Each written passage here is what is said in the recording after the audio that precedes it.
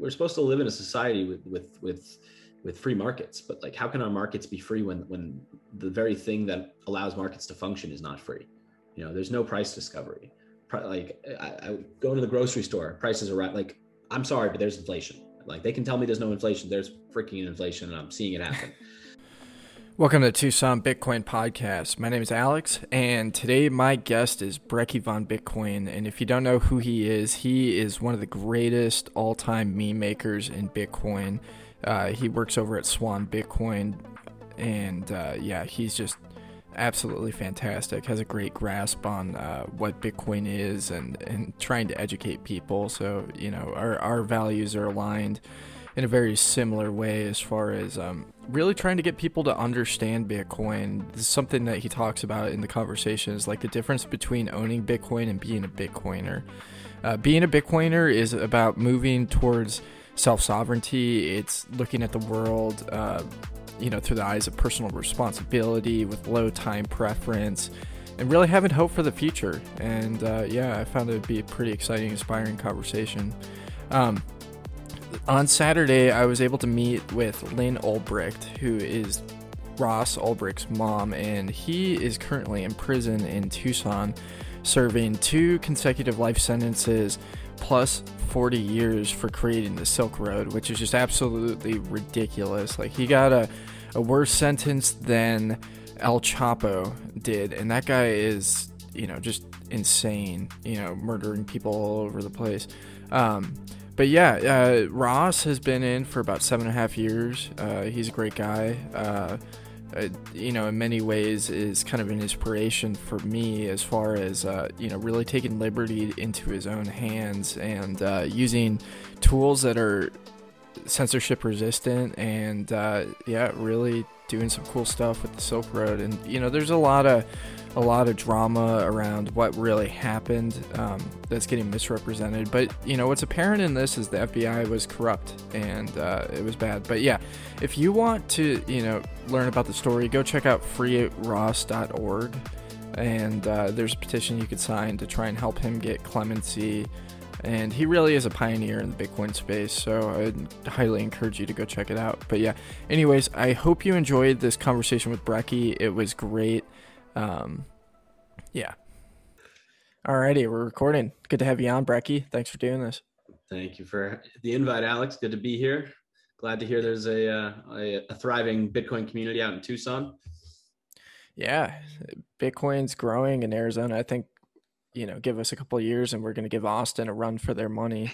I'm really excited. So you work over at Swan, which is, probably the best way to buy Bitcoin. How did you get started over there, and what is Swan all about? Sure. Well, I would definitely agree that Swan is the best place to buy Bitcoin. I got started over there actually because just living in LA, I was introduced to Corey, one of Swan's founders. At the time, I was working for a smaller company that worked in the trading space, in crypto and Bitcoin, things like that. But I really wanted to eventually work somewhere that was Bitcoin only. And so I came on as an advisor to Give Bitcoin, which isn't around anymore, but was kind of the precursor to Swan. And then when Swan came about, Corey was hounding me and it was the right time. And I was like, all right, let's do this. Let's help build Swan. So it's been a wild ride. I've been there about, I think I've been there over a year now. And Swan, as you said, is the best place to buy Bitcoin. But basically we started off trying to make it really easy to dollar cost average into Bitcoin automatically. We've got lower fees than Coinbase and Cash App.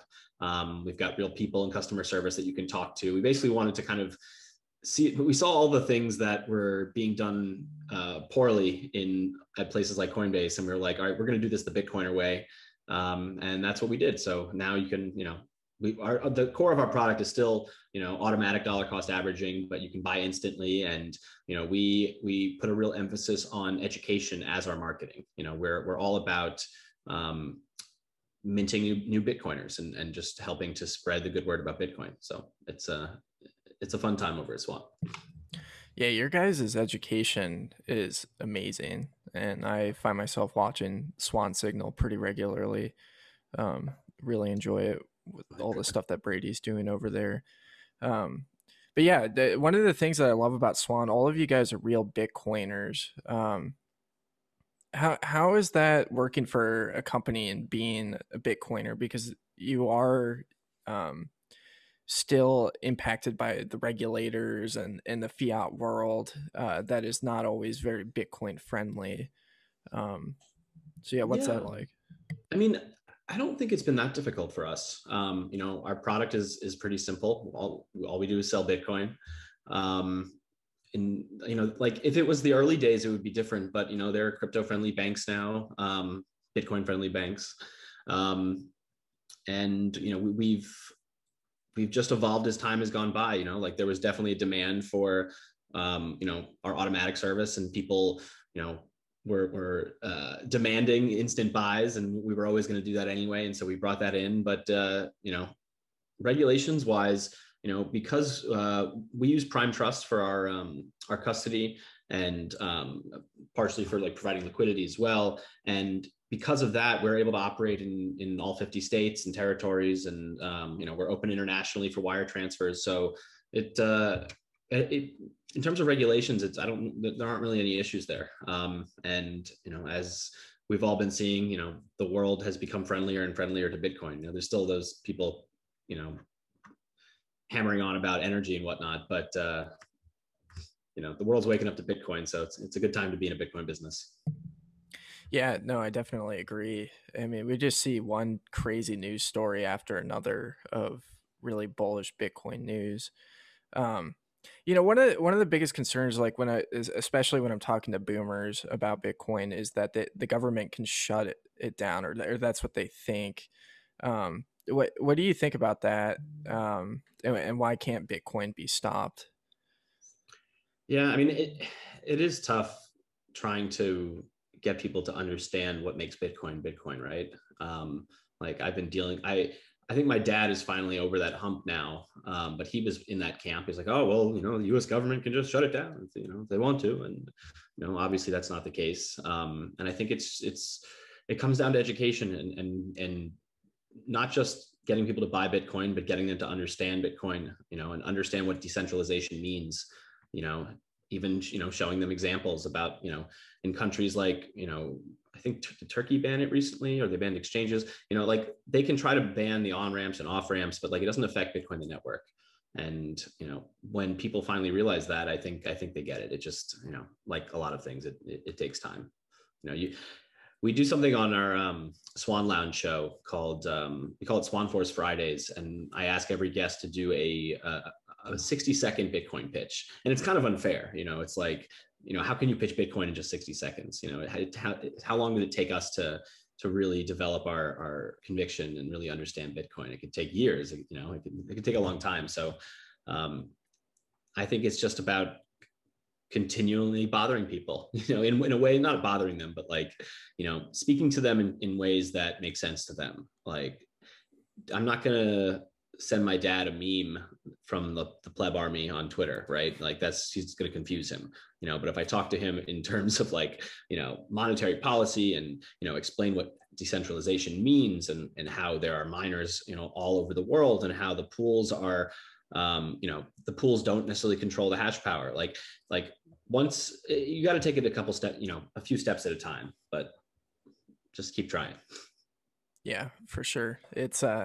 It is really fun to have this conversation. I forgot to mention Swan Lounge. I love that show as well. That's a great one. Yeah. Yeah, it's a really fun one. We have fun. We don't do like these these AR filters on Swan Signal, but here on Lounge and other podcasts, we put on the laser eyes, the glasses, we do all sorts of fun stuff. So after we're done recording, I might have to go into my settings and tweak around a little bit. Yeah, well, I'll get you some laser eyes at the end of the show for sure. Oh, that'd be awesome. Yeah. So yeah, what was your Bitcoin journey like? I know there's been a lot of different. I mean, you're a recovering shitcoiner, as am I, as is Yes. most people. But yeah, what's your journey been like? Let's see. I first bought 2 Bitcoins in 2013 at the top of that cycle, right at the top, and then we crashed down to like $200 or something like that, and I became a hodler. I didn't know what the word hodl was. I didn't know what a blockchain was, but I'd gotten into Bitcoin, because I think I heard about it first because of the Rolling Stone article about Silk Road. And I was in college and everyone was talking about this Bitcoin thing. And I'd been a gamer and I understood like the idea of, digital money, like e-gold, like it just made perfect sense. I'm like, yeah, of course there's going to be like a cryptocurrency and that's what we're going to use. And I was also headed to Moscow to study abroad.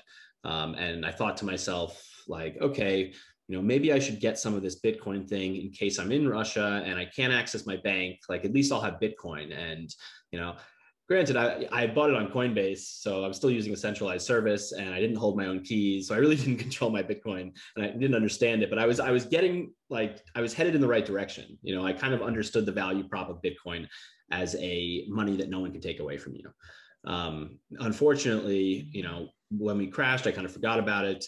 And I was like, all right, I'll just sit on this until it comes back. And I didn't panic sell. I never understand panic selling. Never makes sense to me. And then I, like many people, got caught up in shit coins kind of in 2016, 2017, and during that crazy run up. And I still hadn't done my Bitcoin research. I had kind of made a foray into social media at the time, making fun of all the crypto influencers. That's kind of where I got my start. I'd make these like parody videos and things like that. And eventually, I always shout him out, but Crypto Humor, he's a guy on Instagram. He's on Twitter too. Happy Shillmore on Twitter.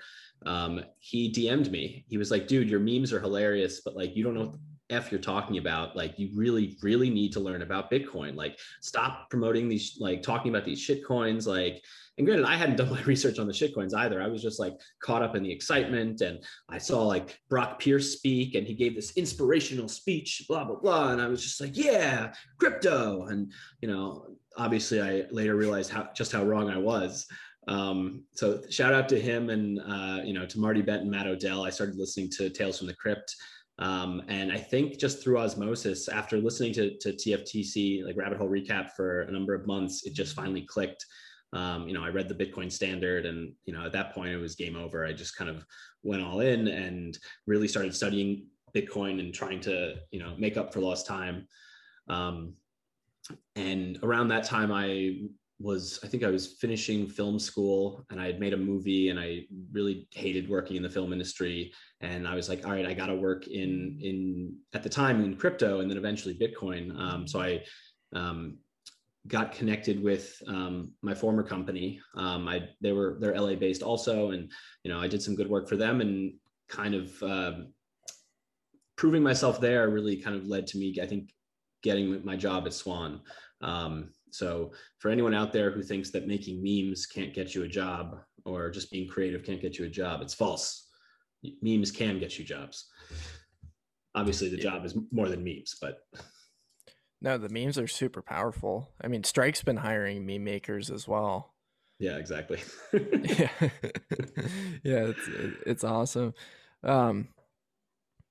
Yeah, I mean, you have an interesting take on propaganda. What do you define propaganda as? I know in our culture it has like a very negative connotation, Mm-hmm. kind of synonymous with brainwashing. But what can you explain your take a little bit on what it is? Sure. I mean, that's not wrong per se. I think it's influencing people to think a certain way or to take a certain action, through media, through, could be memes, videos, books, everything is propaganda. Even like recording a video of yourself and putting it out on Twitter, like it can be propaganda. It's advocating for a cause or something like that, but I don't think it's necessarily bad. It's just we've come to see propaganda as bad because whenever we're made aware of it, it usually is bad. Like, I don't know, think of like Soviet propaganda, for example, right? Like you think of those signs and it's like screams of communism and communist utopia. And you like you see the artwork and their old videos. And as an American, let's say, for example, you're just like, oh, disgusted. That's just clear propaganda, blah, blah, blah, but you go to the movies and you see a movie like Saving Private Ryan or like Battleship that came out recently, right?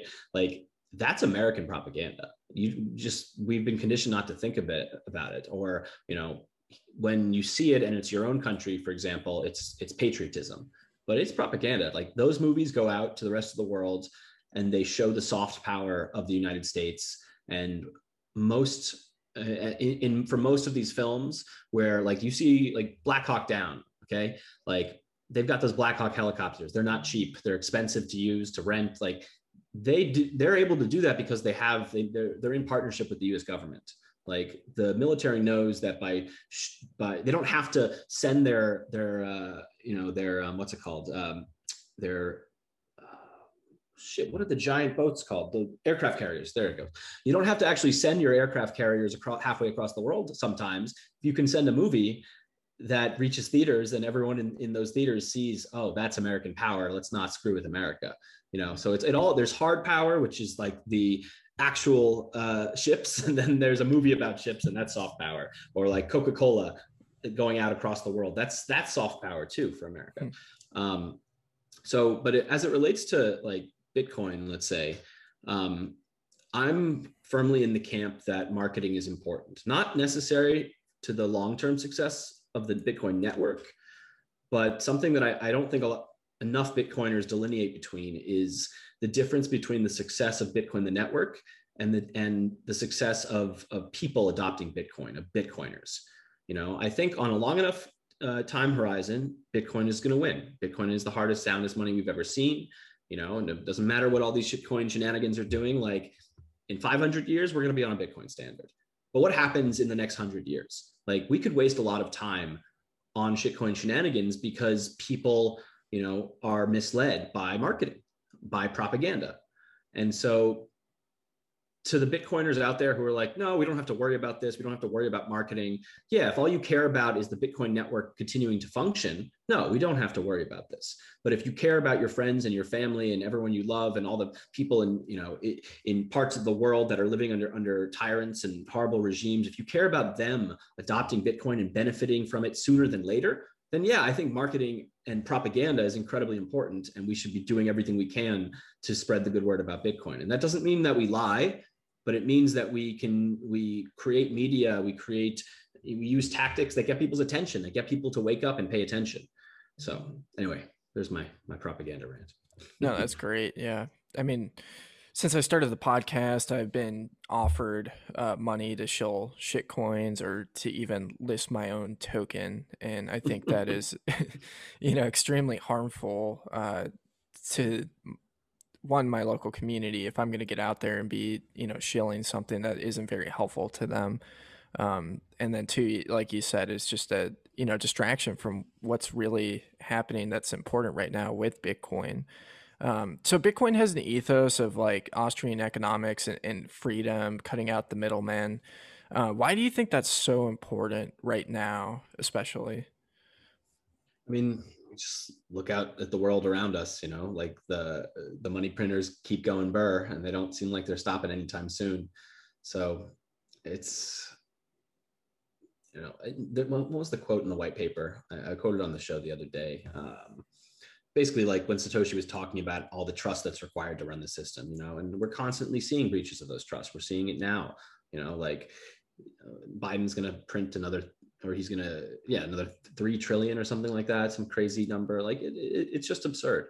And so I don't know, we need Bitcoin now more than ever. Like it's come to a head, and I don't see it getting better from a government standpoint. Once there's nothing more permanent than a temporary government solution, right? So it's just going to keep escalating, and luckily we have Bitcoin. So I think Bitcoin, like people will continue to adopt it. They're going to continue to sort of see this light as, unfortunately, as the governments around the world, debase their currencies and do make short-sighted decisions.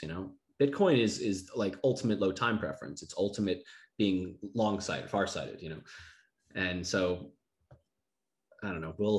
We'll see what happens. Hopefully things don't get too bad. Like I don't know. Like people always criticize Bitcoiners for like cheering on the end of the world, and I think that's false. I think like what we're actually rooting for is the hope that Bitcoin provides. It's the solution to the pre-existing problems that are just getting worse. So, yeah. Yeah.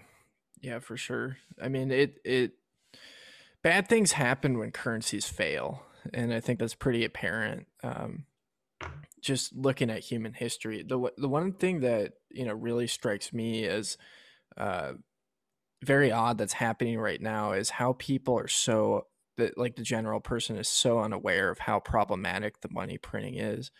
We've seen inflation for years, and felt inflation, and I think that like the social unrest that we see is directly correlated to that inflation, the wealth inequality that makes people unhappy, because they're priced out of basic goods and services, and um, they're watching people get rewarded for destroying economic value rather than create it, and it's breeding a lot of division and unhappiness, and I think Bitcoin stands in the way of that, of creating a much fairer system, Mhm. with set rules. Um, but yeah, it's interesting. So you've made some great memes making fun of Steve Mnuchin and Christine Lagarde, and I think that's what we really need right now is to show people how ridiculous this is. Um, I mean, so yeah, I definitely agree. I think more people should get out there and try to do that. I like one of my probably one of the biggest influences for me growing up, and part of the reason why I got into the film industry, was Mel Brooks. Like seeing something like The Producers, and like I'm Jewish, so like seeing like Hitler made fun of in such a ridiculous way, like is incredible. And I'm a firm believer that like we need to ridicule these people. We need to turn them into a joke because it takes away their power. If every time, if every time Christine Lagarde tweets something ridiculous and somebody like takes one of my videos and replies, like that's just a win for us. That's a win for everyone.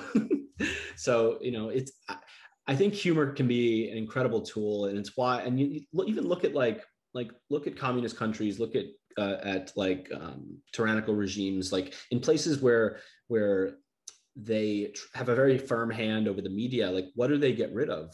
A lot of it's they get rid of satire. Like satirists are some of the first people to go because it's so powerful. It just it cuts to the heart of like of the illusion of power that these tyrants can have. So it's important. Yeah. I'm I was before I hopped on here. I'm in the planning stages for another parody. Usually I do them and it's kind of spur of the moment and they're not that well planned out. I just sort of do them and see what happens. But I'm going to be lampooning Roger Ver. Um, a buddy of mine, a great Bitcoiner, shout out to Brett Morrison. He basically said, "You got to do Roger." And he wants to like bring Roger back into the fold, and I don't think that's possible anymore. I think he's too far gone.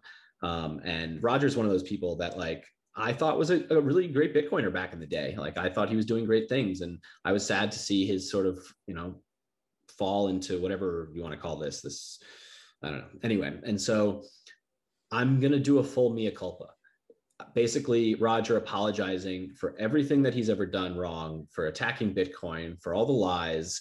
And I want it to be like I don't know, we'll see if I can find a video that works, but like a 5 to 10 minute video. And I'm going to nail that stupid Kermit the Frog voice of his. I'm going to get it perfect and hopefully ridicule him to such a degree that who knows, maybe he'll stop with his anti-Bitcoin tirade. yeah, I mean that sounds really interesting. If you go back and you listen to Roger Ver early on, like he was very compelling, and that's the thing that really shocks me with him is the direction that he took. Could you go into a little bit of the history of what happened with Bitcoin Cash, forking off of Bitcoin, that whole ordeal? I can go into it a little bit. That was kind of like right when I was getting back into things. So I was like, at the time, I was still shitcoining at the time. So I was just like, oh, wow, I've got Bcash in my Coinbase account.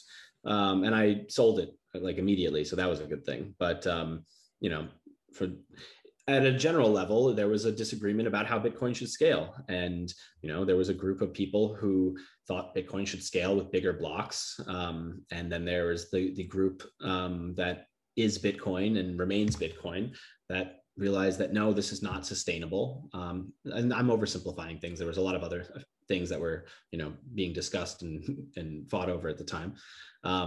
but we've since come to see that Bitcoin, like many technology stacks, needs to scale in layers, because let's say you do have bigger blocks, eventually those blocks will get full too. And then what do? Get even bigger blocks. So, thankfully we've reached a point now where some of these scaling solutions like Liquid and Lightning are really coming into their own. Like I remember I ran a Lightning node back like when Lightning first came out, and I had no idea what I was doing. And I think I lost a bunch of Bitcoin being reckless. And there was very little documentation, and it was just it was a big if. It wasn't yes, it's working. And now it's a yes, it's working. Like Lightning is crushing. Like Lightning gaming is super cool. I'm seeing more and more people running nodes than I've ever seen in my entire life. Like shout out to Umbrel. Like it's super exciting. And I think for certain use cases also Liquid is exciting, so I'm kind of I'm here for it, and glad we've put the block wars behind us. Yeah, I'm waiting impatiently for Guy to finish narrating the Block Wars book or Block Size Wars book as soon as that's on Audible. I didn't know he's doing that. Do I have it here? I started reading it, and I'm going to finish it, but I left it out, and I have a new dog, and he destroyed it. So I think he's a big blocker. But, that's all right. It's still readable, so I don't have an excuse. Yeah, I mean, there's always hope for shitcoiners. We'll welcome you back. Maybe my dog was just angry with the big blockers, and he was letting out his rage. I'm gonna go with that. Yeah, I think that's a better one. So Bitcoin scaling. So you said you were pretty bullish on Lightning. What do you see that's happening right now in Lightning that's really exciting? I mean, like the most fun things that are happening, I think, are in the world of gaming. Like every once a month there's a Mint Gox tournament. Mint Gox organizes basically like this esports tournaments for all these different Lightning games that have come out. Like for anyone who plays CSGO, like Zebedee is this company that has an app called Infuse that basically lets you, scan a QR code, pay 1,000 sats, join a CSGO server, and like you play CSGO, and depending on how you play, you can lose sats or gain sats, and it's seamless. It's awesome. There's other games coming out. There's Light Night. So gaming, I just think is one of the bigger Trojan horses that, with a couple of games that are just on par with games that are already out there, but that don't have Bitcoin. To me, imagine like a version of Fortnite and a version of Fortnite that has Bitcoin. Like, wouldn't you rather play a version, and all other things equal, right? Wouldn't you rather play a version where, you can win actual Bitcoin? So to me, like that once people catch on to this, and once some of the games develop a bit more, it's going to be a no-brainer. And I think it's going to help get a lot of people into Bitcoin. In terms of other things in Lightning, there are some valid criticisms that like, a lot of people aren't using Lightning for buying things and spending, but like, we're also seeing some really cool experiments with circular economies, like Bitcoin Beach. Like there was a thread that was going around recently for this fundraiser to like kind of start a surf center there in honor of the surfer who sadly died. But this community down in El Salvador, like, is running on Lightning now, and it was an experiment, and I think there was a guy who was sort of funding it himself at first to get it going, but now it is going, and to me that's really exciting. So I'd love to see that replicated in other places, in kind of places like El Salvador, but like in South America. We did a show yesterday, kind of talking about the situation down in Colombia, and everyone's excited about Lightning, and the tools are getting there. Like I said earlier that I was running a node before, and I didn't know what I was doing. I was basically like using the command line, but I can't code, so I had no idea what I was doing. I was asking friends for help, and now like I'm running Umbrel, and I'm using like Ride the Lightning and Thunderhub to like manage my channels, and I'm on Telegram in various groups with people who I have channels with, and like we're just building these communities around liquidity. And self-admittedly, like I'm still learning Lightning. I'm still learning how to manage channels, and it is at a very nascent stage. But I think Lightning is the future. I think people are going to be providing liquidity on Lightning and making real money down the line, and we will be buying coffee with Lightning. So it's a good time to get in on it, I think. Yeah, I think it's huge. I think it's one of the most exciting things happening right now. I mean, from a content creator standpoint, I've got my podcast on Sphinx, and Mhm. it's sweet when somebody listens to the podcast and streams me some sats. It's also a lot of fun to go and support other podcasters and send them sats, and it's just it's great. It cuts out the need for advertisers, which creates conflicts of interest, and it cuts out the need for gatekeepers in the same way like YouTube or whoever and all of their crazy rules. But yeah, the gaming aspect of it is super interesting. It's just the amount of money that people spend on stupid stuff for video games like skins and Mhm. you know things like that. Versus like being able to earn Bitcoin with it and then use it in kind of an open. Bitcoin's an open network, so you could be transferring money into the game to use or transferring out to use in real life, and that's huge because you can't do that with your World of Warcraft gold, So you, or you kind your of you're touching on something that I haven't seen yet, but this is what I think is really the killer for video games.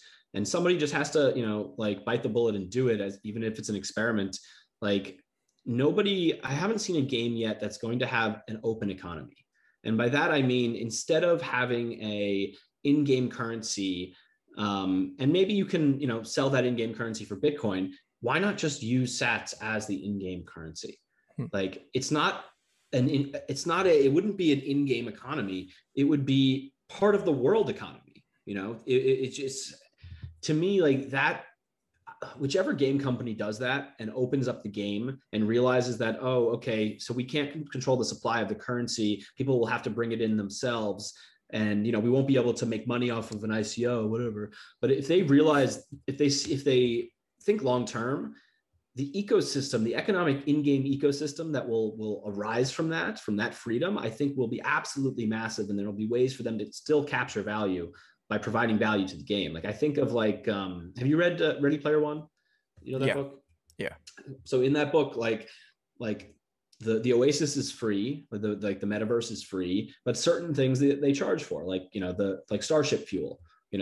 I think they could do that. Like a game company could sell Starship fuel and just allow Bitcoin as the in-game currency, and there would be some people would do things like maybe someone builds spaceships and they provide value and they sell them for Sats, but like just again, there needs to be one of these game companies that stops with these stupid walled gardens and just lets it be open and free. And I feel like the same way that we all believe as Bitcoiners that the world economy would be better off by just letting it be and letting Bitcoin, letting the hardest, soundest money win.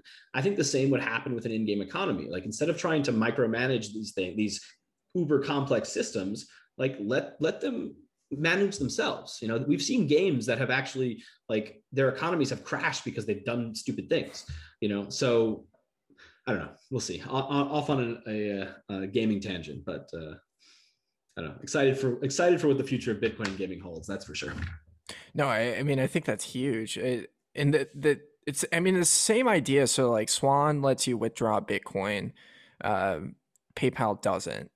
And as does other institutions coming online. Like I don't think these banks that are going to be offering Bitcoin services are going to allow for withdrawals immediately. But you're seeing that change where they're being forced to, because it completely like it's like being able to buy a car and not being able to drive it, and you just like stare at it. It's like one of the dumbest models as a business. I think these games are going to be forced to do that in the same way, and it's just a matter of time.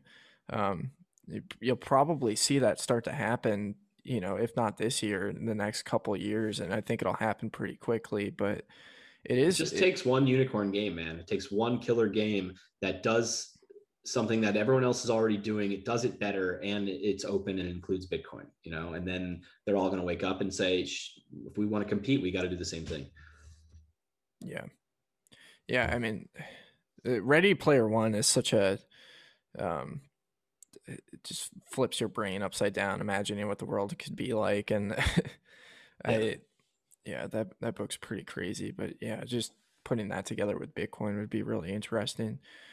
So you talked a little bit about Liquid. Could you explain what Liquid is and what's happening there right now? I mean, Liquid is basically like a federated sidechain, right? So the trust model is different.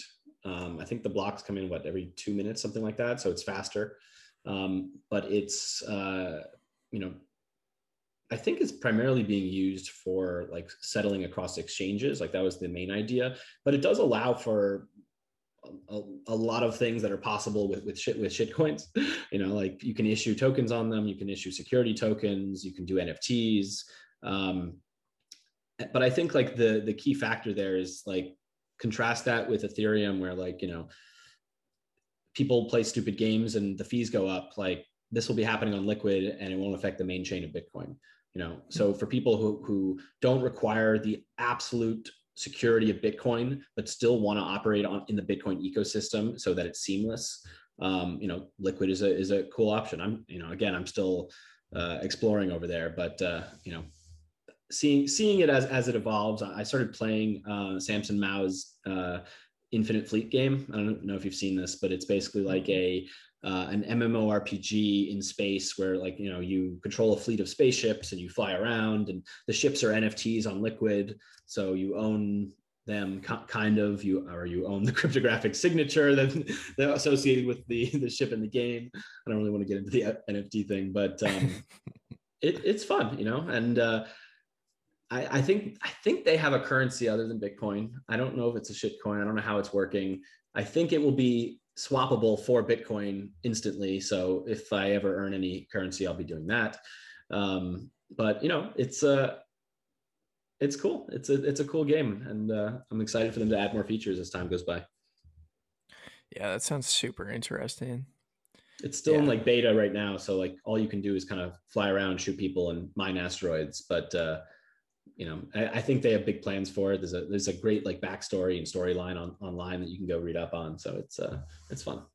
Yeah, I'll have to chat with Samson sometime about Bitcoin gaming. I know he's all about it. Mm-hmm. But yeah, wow, that's kind of crazy to think about. Yeah, the video game, just with how massive they're growing compared to probably what both of us grew up with, is absolutely astounding. But yeah, let's get back to central bankers. Hate those My guys. favorite. Yeah. So like I think like one of the narratives going around right now is that if they weren't able to print money, people wouldn't have been able to eat during this pandemic. Which it's kind of like a flawed argument, and I think it's one that's like hard to argue with on its face unless you like really deconstruct the premise of what central banking is. But yeah, what do you think central banking's impacts are on the world as a whole? It's complicated, right? Like exactly what you were just diving into. Given this whole COVID world, regardless of let's not get into the COVID side of things, but we're dealing with it, right? And people were dealing with lockdowns, and some people lost their jobs. Like, how do we deal with that? And when it comes to central banks, like the Bitcoiner would say, like, no, all this money printing is terrible, it's bad. And I agree. But that's in like a closed system. That's in a vacuum, and we're not living in a vacuum. So given all of the screwed up shit that's happened in the world and having to actually deal with it, I couldn't see like they had to print more money. They had to do stimulus checks. Like there was nothing else they could have done. But that being said, the central banks are the root of the problem to begin with. The fact that nobody has savings, that we're incentivized to spend, that, people, people always say that the average American has like $200 in their bank account or something absurd. I forget what the number is, but the idea is if we have a society built on sound money, that would not be the case. People would save, they would plan for the future, and they would plan for quote unquote emergencies, like, I don't know, well, lockdowns, but, emergencies in general, and so it's complicated. If I was running things, like I'd probably advocate for for stimulus checks too. Maybe I don't know. Like I don't know. What do you do? How do you have to help your people, and I don't know. Like that's why kind of why I'm hoping like the transition to Bitcoin is smooth. It's not like I do want fiat to go away. I want the dollar to end, the petrodollar to end, but like I don't want it to disappear overnight because we'd end up with a lot of starving people. It would be really, really bad. So I think it has to be gradual. And I lost my train of thought. What was the question about central banks? I just get angry when I hear central banks. Yeah, I do too. What's their overall impact on the world? I mean, I can't quantify it, but it's incredibly negative. I mean, manipulating the money supply, manipulating prices. Like we're supposed to live in a society with free markets, but like how can our markets be free when the very thing that allows markets to function is not free? There's no price discovery. Like I go to the grocery store, prices are right. Like I'm sorry, but there's inflation. Like they can tell me there's no inflation. There's freaking inflation, and I'm seeing it happen. So it's I don't know. It's just sad. It's this transition to handouts and nanny states, and I think we can do better. I don't want to quantify the total impact because it would probably just upset me. Yeah. And I'm not a mathematician, so I can't quantify it at all. Yeah, for sure. Yeah, one of the things you said, this is something I tell people all the time, why Bitcoin's so important based on its monetary policy. But one of the things you said about fiat money is that it incentivizes spending and punishes savings. Why do you think savings are so important? You kind of touched on it, but yeah. Sure. I mean, like the concept of saving and more broadly of delayed gratification and planning for the future is what's allowed us to become the society we are. Regardless of whether I think we've stepped backwards with fiat money. Like in order to have a better tomorrow, you have to delay some gratification. That's just how everything works. And like, look at the classic example of someone like, I don't know if this was in the Bitcoin Standard or Sapiens, but like, two people in ancient times, one of whom, spends all day trying to grab a fish out of the river with their hands, and yeah, they get a fish, they eat, but they might go hungry some days when there are no fish, or they spend all day fishing, trying to grab a fish. Then there's the person who takes 2-3 days, figures out how to make a fishing pole or how to make a net, and they capture 10 fish at once, and it takes them half the time or quarter of the time. Like that's how society progresses, by putting resources away today and planning and using them for things that will make our lives better tomorrow.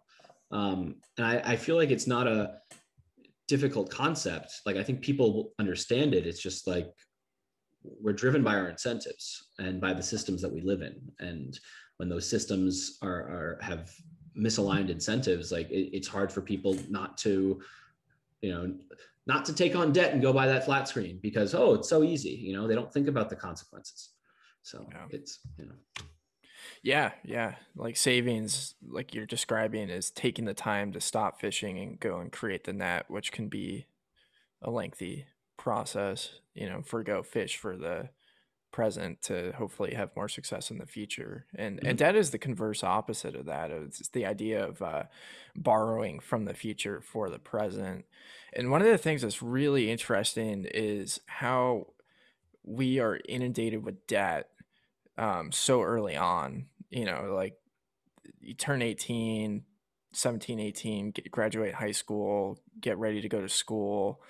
We're all priced out of paying for a college education unless you have a wealthy family that can pay for it, or get lucky, or maybe not lucky, work hard and get a scholarship. But the majority of Americans, are just like presented with this insane amount of debt to pay for that college degree. Or for people that don't go to college, it's the same thing with buying a house or buying a car, or you can buy this iPhone for $700, or you can finance it for however many months. And it's really crazy just how that works. And then when you're talking about the incentives of borrowing, if it makes sense to a certain degree. If the money is going to be worth less in the future, that means that your debt is going to be worth less in the future. And I think that's um, kind of what drives that incentive to borrow. Yeah, Which it is interesting. Everything's perverse. Like I recently went to lease a car, and the lease was far more expensive now than my previous lease because of all the supply chain issues and everything that's going on in the world. And I was like, shit, I'm getting less car for about the same amount of money. And then I realized to myself, I was like, wait a second, if inflation is going to do what it's doing, by the end of this lease, I'll be like, the purchasing power of what I'm spending on this car won't actually be as high as it is now. So, all right, I'm okay with this, which is, it's just a hilarious way to think, the value of the debt going down. But, all of society is leveraged. Our government is leveraged. Like, it's a problem. And I'm not opposed to debt. Like, I think it's good for certain cases, like somebody who has a brilliant idea and can execute on that idea and create a company, let's say, like, and they have no money, and it would take them, I don't know, 100 years to save up the money to start something like that. Like, great. But like, we're misallocating capital now. Like, there's so much debt that we can misallocate capital to really bad ideas and just throw money at the wall and see what sticks. When in a society built on sound money, like, you would have, like, a bank, let's say, or private individuals who would loan out money would have to really do even more due diligence and say, okay, you know what, this is an idea worth funding, and I'm going to fund it and take that risk. Versus now, where, like, I feel like VCs just throw money left and right at whatever. I'm not that they don't do due diligence, but they're not doing it like as if there was, if there was no debt, then, or if there was a lot less debt in the world, they would have to take their time, and do a lot more thinking before, investing in the next greatest thing.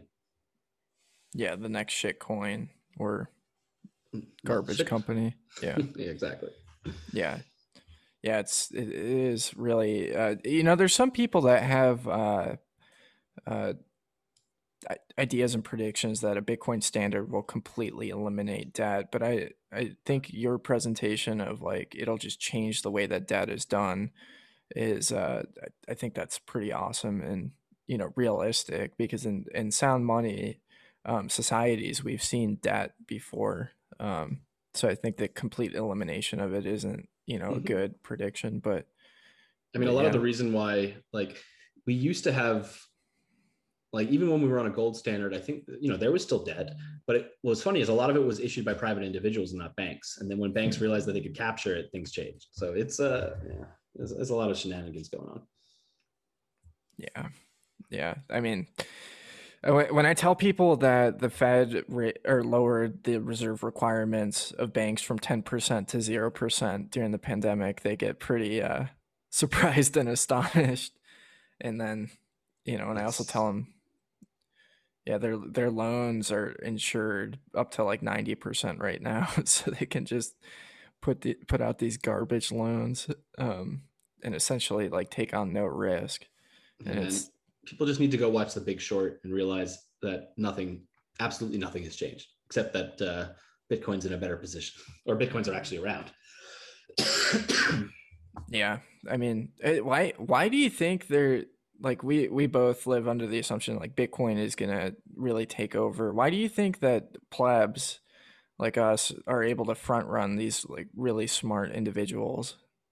uh, it's hard to say. I mean, a lot of the, let's say, really rich individuals, because not all of them are smart, like, they're in their ivory towers. They're very busy. Like, somebody like Ray Dalio, let's say, okay, Ray Dalio doesn't have the time to sit down and read 100 Bitcoin books. He just doesn't. He's probably presented with a million different things. He probably gets a summary of what he needs to read, prepped by people who work for him, and then he skims that. And I'm sure he does due diligence before putting money into something, but, like, to really understand and grok Bitcoin, like we were talking about this earlier, it takes a long time. And so, plebs, like, actually, you know what? I don't know. Maybe that's bullshit because, like, you know, plebs are hardworking. They got jobs. They got lives. Like, they've got other things to do. So maybe it's just that comfort of being at the top of the pyramid and thinking that you're untouchable and that the system is working for you. And so why should you even consider a new system? And I don't know. We saw Michael Saylor do it, so it is possible. But I doubt he would have done it without COVID. The guy was on lockdown like the rest of us, probably had a lot more free time than he used to. And, there's Bitcoin, the solution that he was looking for, that many of us are looking for.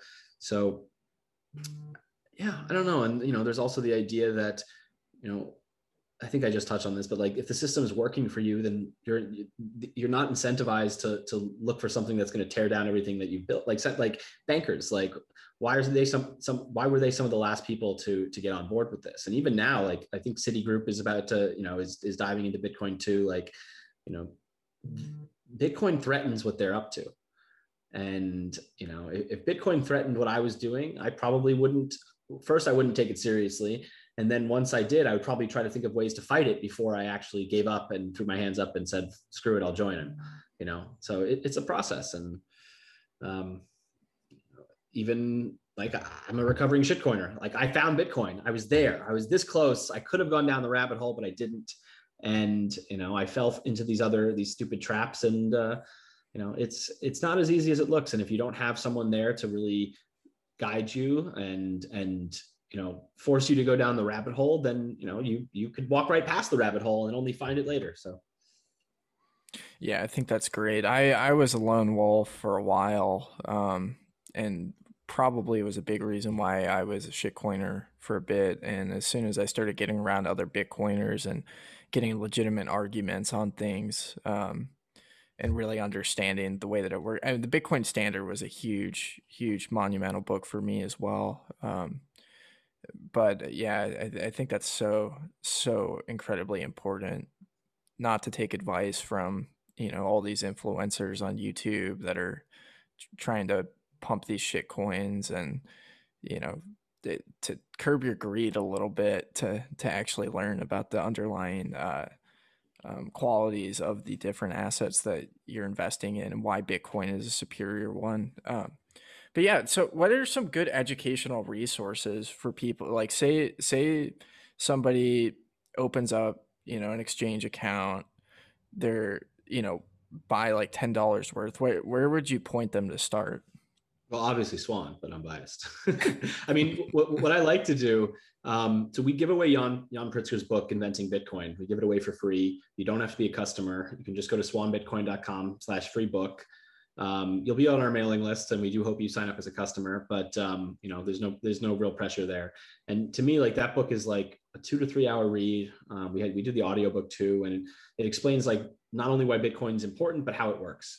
So I think that's a great place to start. The Bitcoin Standard obviously is like it's part of the pantheon of great Bitcoin literature, and everyone should read it. Nick Bhatia's new book, Layered Money, I think that paired with Saifedean's book is a fantastic combo. I really, really loved Alex Gladstein's article on the petrodollar. I think that if for someone who doesn't understand how money works in the world, like those two books I mentioned, plus that article is just like that's really a killer combo. And then toss in Nick Carter's new article that was in the Harvard Business Review. Like that's just a killer combo. It gets into the whole energy FUD thing, which is, probably a concern that a lot of newbies might have. So those are good. I haven't reread it in a while. I still really liked Antonopoulos's The Internet of Money. Like I remember exactly where I was. I was doing a road trip and I was listening to the audiobook, and like it's like sappy, but like tears were streaming down my face. I was just like having that Bitcoin epiphany, and I was just like seeing the future, and I'm like, oh my God, this is incredible. So like his early stuff, his Bitcoin focused stuff is still great. What other resources are there? I don't know. That's a good start. Listen to the Tucson Bitcoin podcast. Listen to the Rabbit Hole recap to get a sense of things. Don't forget about the Bitcoin white paper. Important to read too. Yeah, I mean, all of those are super great. Gladstein's article on the petrodollar was just unbelievable. I mean, that should be like taught in schools. Mhm. That's like the quality. I mean, all of it is. All the resources you listed are just so incredible.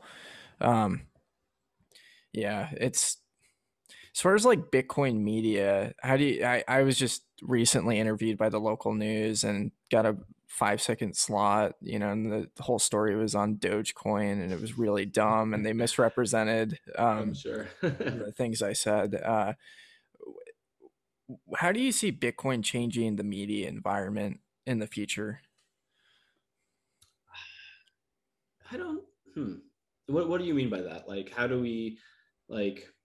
Can you expand the question a little bit? Like, how do you see it change? Like, Yeah, I mean, what we see today is like just the media sucks, yeah. all around. It's a bunch of grifters, trying to drive whatever point they have, and not really like develop a story. I think there's some genuinely really good journalists out there, but there's a few, and I think that's kind of a result of like the fiat environment, of like just this low or sorry, high time preference, Yeah, they're trying to chasing a drive clicks and yeah. Okay. So I actually don't think Bitcoin is going to change the media environment. I think Bitcoiners are going to change the media environment. Slight difference. Like, I think what's going to happen is that some journalists are going to wake up to Bitcoin. We're seeing that already. Um, like even at Swan, like we've made some great relationships with journalists, and some of them are customers. And Hmm. it just you just have to become a Bitcoiner, and then I think that might shift your priorities just a little bit. Like, yeah, there's going to be those grifters and those people who are just driving clicks, and they'll be the last ones to the party to learn about Bitcoin. But then there's going to be others who understand it and hopefully have some journalistic integrity and want to spread the honest truth about Bitcoin.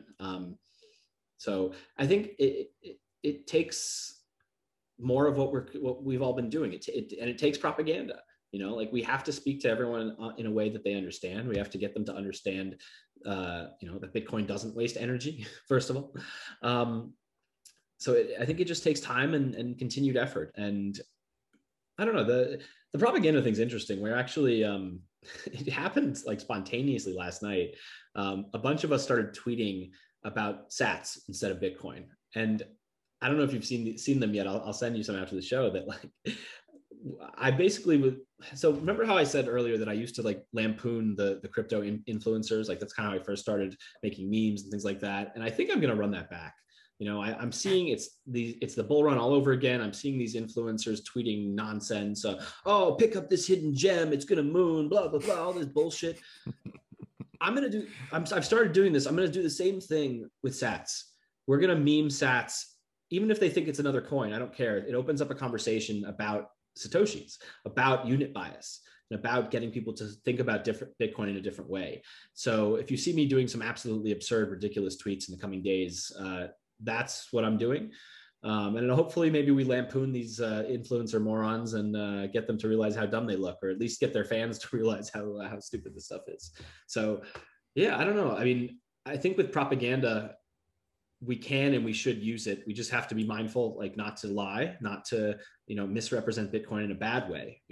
False Bitcoin narratives, I think, are really bad for Bitcoin. Moon juice is good, but if it's moon juice that's unsupported, it can backfire. It can be really bad, and it's not a good look for Bitcoin. So leaning into what Bitcoin is I think the smart way forward, and trying to nip these narratives that don't hold water, trying to nip those in the bud before they really take off and kind of pollute the waters is also smart. Yeah, I mean the unit bias is real, and that was the news story. They had some random guy that thought he missed the train on Bitcoin. That's why he bought Doge. But yeah, when these people figure out that um, Bitcoin's trade, I don't know what's Moscow time right now. uh, It's up a little bit. It's like 17 1,600 sats per dollar right now. My block clock's on the block right now, so I gotta wait a few minutes before it cycles through.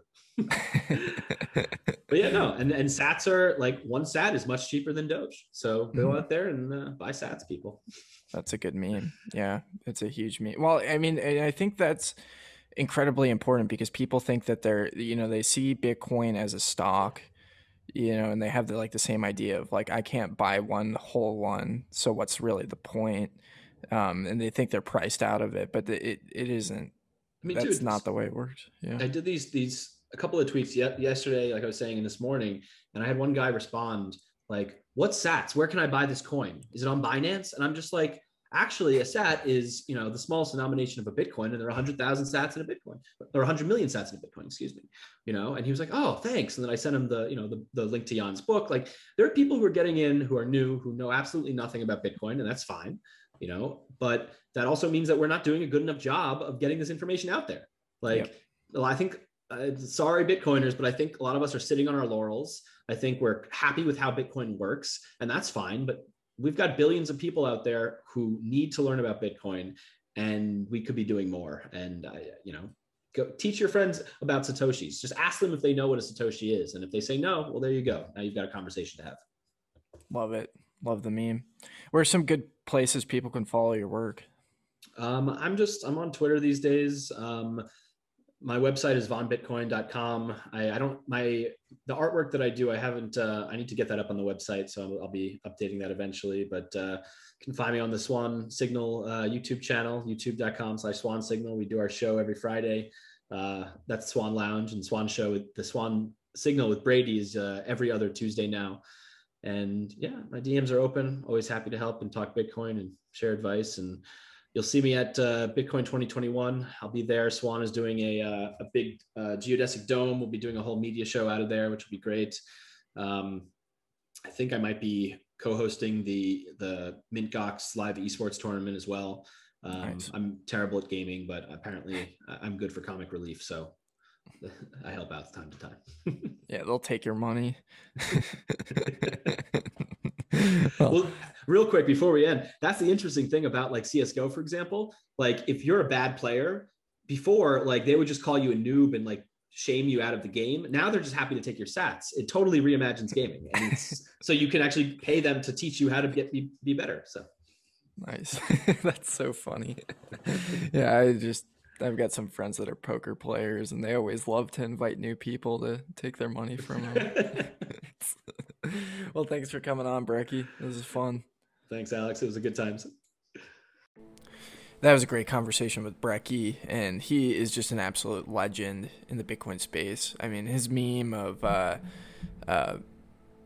promoting sats is just hilarious to me, but it's a real thing. People don't realize that you can buy fractions of Bitcoin, and they don't realize how early they are to the party, and it's really unfortunate. Everybody's going to make the same mistakes where they wish they bought it way back in the past and they thought they were too late. It's just the same revolving door of nonsense, where people aren't able to really see what's actually going on here, and then they get sucked into shit coins, and then they get burned, and then they feel hurt in the end. But yeah, anyways, go follow Brecky.